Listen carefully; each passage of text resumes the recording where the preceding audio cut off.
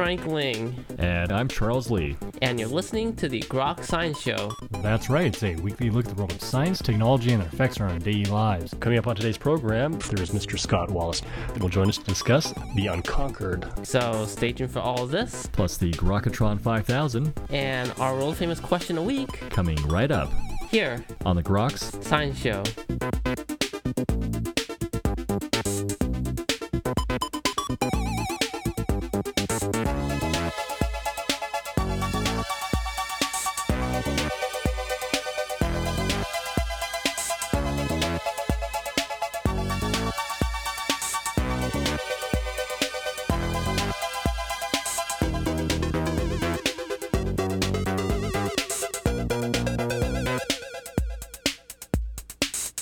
Welcome back to the Groks Science Show.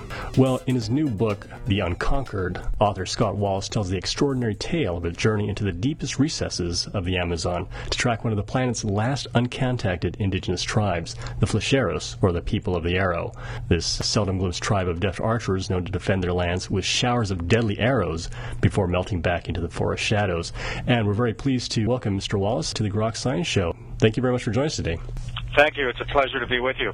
Really fascinating book you've written, The Unconquered, in search of the Amazon's last uncontacted tribes. And how did this all come about? Very spur of the moment. I got a call from National Geographic. They asked me if I was available and willing to head off on this journey.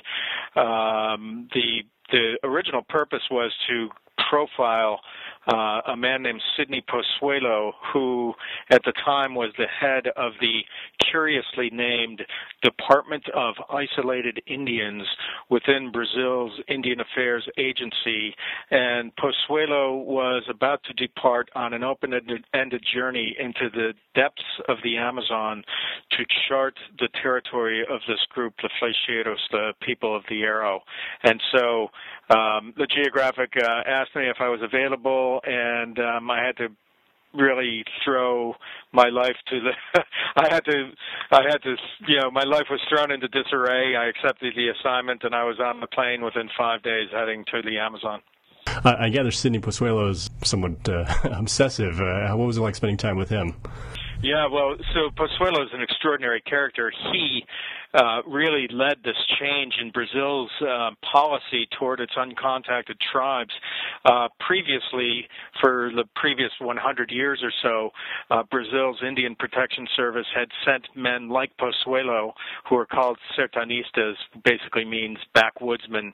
They would send these Indian rights activists, explorers deep into the jungle to seek out the uncontacted tribes of the Amazon and lure them to civilization with showers of gifts and make peaceful contact with these groups in order to move them out of the way of the advancing frontier.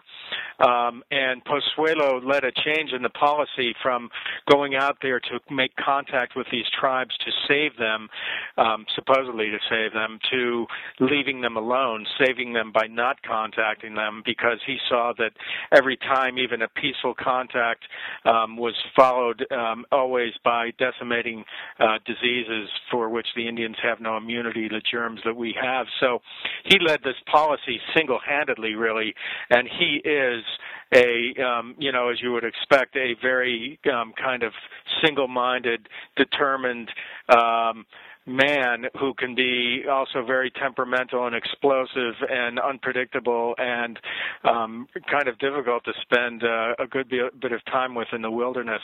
Kind of rules with an iron fist, but an amazing character. And the team itself was composed of several other members of the team, about 34 members of the team or so. One of them was named Valdeci Rios. Yes, known as Soldado by all of us, the soldier. Yeah, Soldado was my closest friend and Pozuelo's most trusted scout, a mixed-blooded, what they call in Brazil, ribeirinho, or dweller of the, of a riverine community in the Amazon. An amazing, character. At the time was 43 years old and just knew how to do everything in the forest. But he was one of, as you said, 34 men, which included actually 20 Indians from 3 friendly or contacted tribes who were also excellent backwoodsmen. And then, like Soldado, there were like a dozen of these mixed-blooded, or what they call in Brazil white, culturally white, meaning non-Indian frontiersmen. So it was really like this Lewis and Clark style expedition where we had indigenous scouts and backwoodsmen and, some officials, including Pozuelo from Brasilia. What is the state of those tribes? I mean, it's sort of hard to believe in this day and age that there's virgin territories that are somewhat unspoiled, but how much is civilization encroaching on them? Yeah, no, very good question, and very amazing indeed that these groups still do hold forth in the deepest stretches of the Amazon. In fact, in Brazil, the work of Pozuelo's department, the Department of Isolated Indians, through their work, they have actually identified and confirmed the existence of 26 uncontacted groups in Brazil. And some of them are doing quite well, and others are in much more tenuous, kinds of situations. The Arrow people, the land, the people whose land we traversed are doing, I think it's fair to say, quite well. Their lands are very difficult access. It took us a great deal of effort to get into their territory. And but other groups are fleeing from, the advance of the frontier, are finding themselves kind of in a situation where the noose is tightening around their lands, encroachment by loggers, prospectors, oil and gas exploration teams, even adventure travelers looking for, excitement. All these kinds of groups represent a threat to the uncontacted tribes. Well, your book takes us on a journey through the backwoods of the Amazon. But what was sort of your overall impressions of it and the challenges that you faced? Well, it was an incredible, life-changing event, I'd say, to be in the wilderness, in this virgin wilderness for 3 months, really out of touch with civilization. The expedition unfolded in a number of different phases, beginning with a 2 weeks going up a river, which is a tributary of the Amazon, deep into this wilderness known as the Javari Valley. And as we went up this river in a series of boats in a flotilla and eventually changed from larger river boats to shallow draft skiffs, we essentially threaded the needle between a couple of different uncontacted tribes known as, violent and implacable warriors who defend their land from intrusions. With on one bank of the river, we had the Karubo, the head bashers, who use clubs to attack unsuspecting intruders, and on the other side we had the Arrow people with their showers of deadly arrows, which they're known to use to defend their lands. But we went as far upriver as we could go in these boats and then left the boats behind. They turned back, and we began this overland trek into very densely forested terrain, the birthplace of 4 different river systems. So we were crossing very rugged territory, steep hollows and ravines and ridge lines, where 4 separate rivers are born. It was an amazing experience, but a grueling one, very difficult, and there was really a hazard. There were hazards at every step, from, snakes to branches with long spikes on them that could impale an eyeball in a moment of carelessness. So you had to be on your game at every moment. And I gathered that you weren't really accompanied by any medical staff. Wasn't that somewhat... That's correct. Yeah, there was no medical staff. We had a first aid kit. There was a general anti-venom, which, might have helped or might not have, depending on what kind of snake anyone might have been bit by.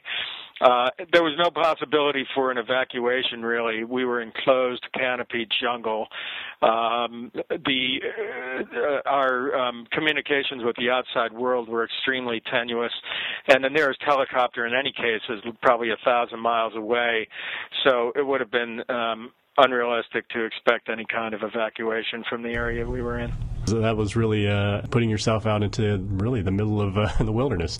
Indeed, as probably about as far as you can get in this day and age from, from an outpost of civilization, if you will. Tell us about the Arrow people.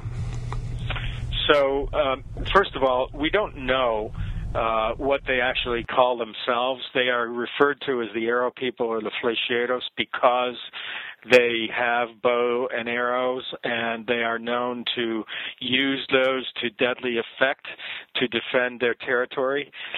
We don't know what ethnicity they belong to or what language they speak. A great deal about them is a mystery. We do know that they occupy the headwaters of a couple of adjacent rivers and streams, and that they have clashed violently in the past with loggers who have come up into their territory. Nobody knows how many Indians may have died in those clashes, but several loggers have over the years. They have now been expelled from that territory, so they now appear, the Arrow people now appear to be reconstituting themselves and doing quite well in isolation. The Arrow people, by the way, like other indigenous groups that are still uncontacted in the western Amazon, are believed to be the descendants of the survivors of massacres and bloody clashes with outsiders dating back to the 19th century or earlier, who deliberately, after surviving massacres, maybe they scattered into the deepest redoubts of the Amazon and reconstituted themselves in these very remote redoubts that are very difficult to penetrate, and almost nobody does. First of all, because it's so difficult to get in there, and secondly, because these groups do have such a violent reputation that the reputation precedes them, as it were. It tends to keep people away. And how do they survive? Are they pretty much living off the land? They are. Some uncontacted groups, like very recently, in fact, new photographs have been released of Mashco-Piro Indians in Peru, uncontacted Mashco-Piros who have appeared on riverbanks lately during the latest dry season down there. Those are nomadic hunter-gatherers, but the Arrow people, from what we could tell, are pretty, are maybe semi-nomadic, but they have pretty large gardens. They evidently feel secure enough to maintain at least a semi-sedentary way of life that allows them to grow crops in addition to hunt. But, the important thing is that they are completely self-sufficient. So the mission was to avoid contact, but in order to protect their lands, their presence on that land has to be well documented. The pressure on indigenous lands in the Amazon is incredibly intense. Resources elsewhere in the Amazon have been depleted, and you will find that by and large, the largest areas of untapped resources, whether it's timber, oil and gas, minerals like gold, are on indigenous lands, and many of these lands harboring uncontacted groups. And the only way to get legal protection for those lands to keep intruders out is by proving and documenting the existence of the indigenous tribes on those lands. And in order to be able to do that, you have to go in under the jungle canopy into their land to make those kinds of evaluations and to detect their presence and to chart not only where their clearing is and where they have their houses, but where the extent of their annual wanderings. And that's what we were in there doing, is trying to ascertain the extent of their wanderings without physically making contact with them. This must, of course, be a very challenging situation in Brazil, as it is anywhere, is the trade-off between environmental needs and the need for resources. I mean, how is it really playing out in Brazil? Yeah, well, Brazil is an interesting country because I would say that there is, deep ambivalence in Brazil about its wilderness, protecting its wilderness, and about the indigenous tribes that inhabit a great deal of that wilderness. On the one hand, there is a strong civil society in Brazil, a strong environmental protection movement, strong tradition inside the government itself of environmental protection and protection of Indian rights. But then you have, very a groundswell of nationalism and of, voices clamoring for development to lift Brazil out of its, traditional poverty, and the voices that are clamoring for development see the Amazon as this vast, untapped resource that needs to be tamed. So that you have this kind of going on in Brazil between those two camps.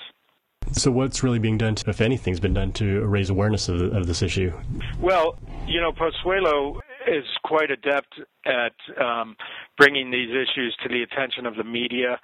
So I think that's, for example, probably why he invited National Geographic to go along on the journey that I participated in.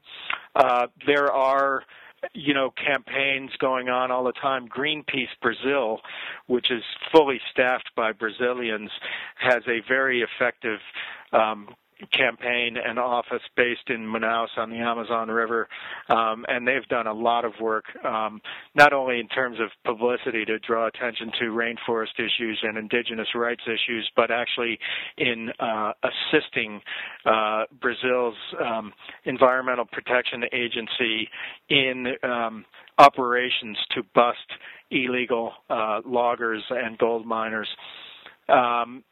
So there's a fair amount of attention that's paid in Brazil to these issues, but then the other side, too, they're very effective at getting their message out as well.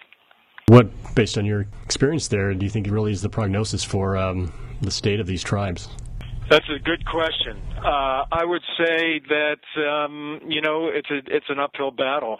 We know right now that the current government in Brazil of President Dilma Rousseff is committed to building an unprecedented, really, series of dams along some of the main rivers in the Amazon, the Xingu River, where the controversial Belo Monte dam is under construction, and a series of dams on the Madeira River out toward Bolivia.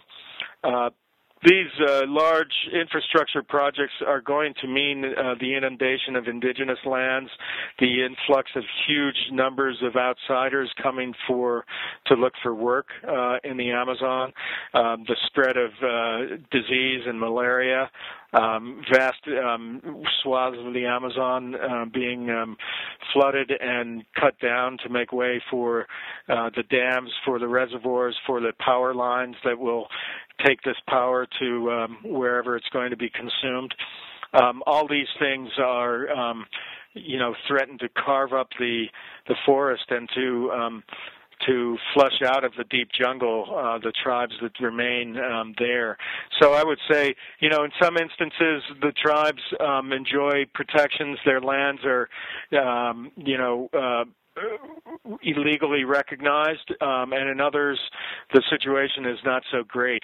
Even tribes whose lands have been recognized for a number of years face the prospect of having territory flooded by some of these new dams.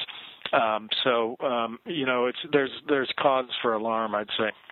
You've been on a really journey through the Amazon. What were your impressions of it? Probably the most hair-raising moments, and what the messages you'd like people to know about? We were in a territory that is unique and fantastic. We saw incredible wildlife, river dolphins, monkeys all through the treetops, herds of wild boar, fresh jaguar prints on a near daily basis.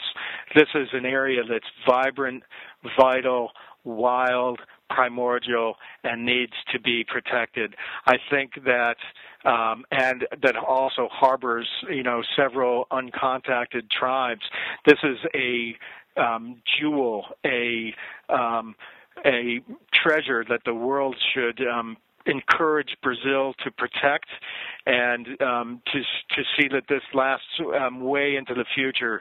These kinds of territories are really special, and to have the privilege of trekking through this primordial forest where canopy trees rise off the forest floor like Roman columns, and these huge trunks, hundreds of years old, and soar up into the canopy and vanish up there where very diffused light filters down in green and yellow and barely penetrates down into the forest floor. It's just first of all, it is a harrowing experience because you have the sense that, your life could be snatched from you at any moment.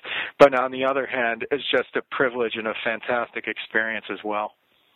And I hope in The Unconquered, my book, I've managed to capture, quite a bit of the flavor of that.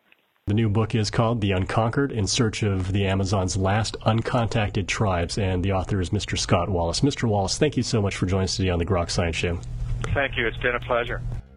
And that's all for this week's edition of the Grok Science Show. Make sure you tune in next week for more from the world of science and technology. If you'd like to contact us here, you can email us at science@groks.net. For Grok Science, I'm Frank Ling. And I'm Charles Lee. Make sure you also see us on the web at www.groks.net. Have a great afternoon and keep on grokking.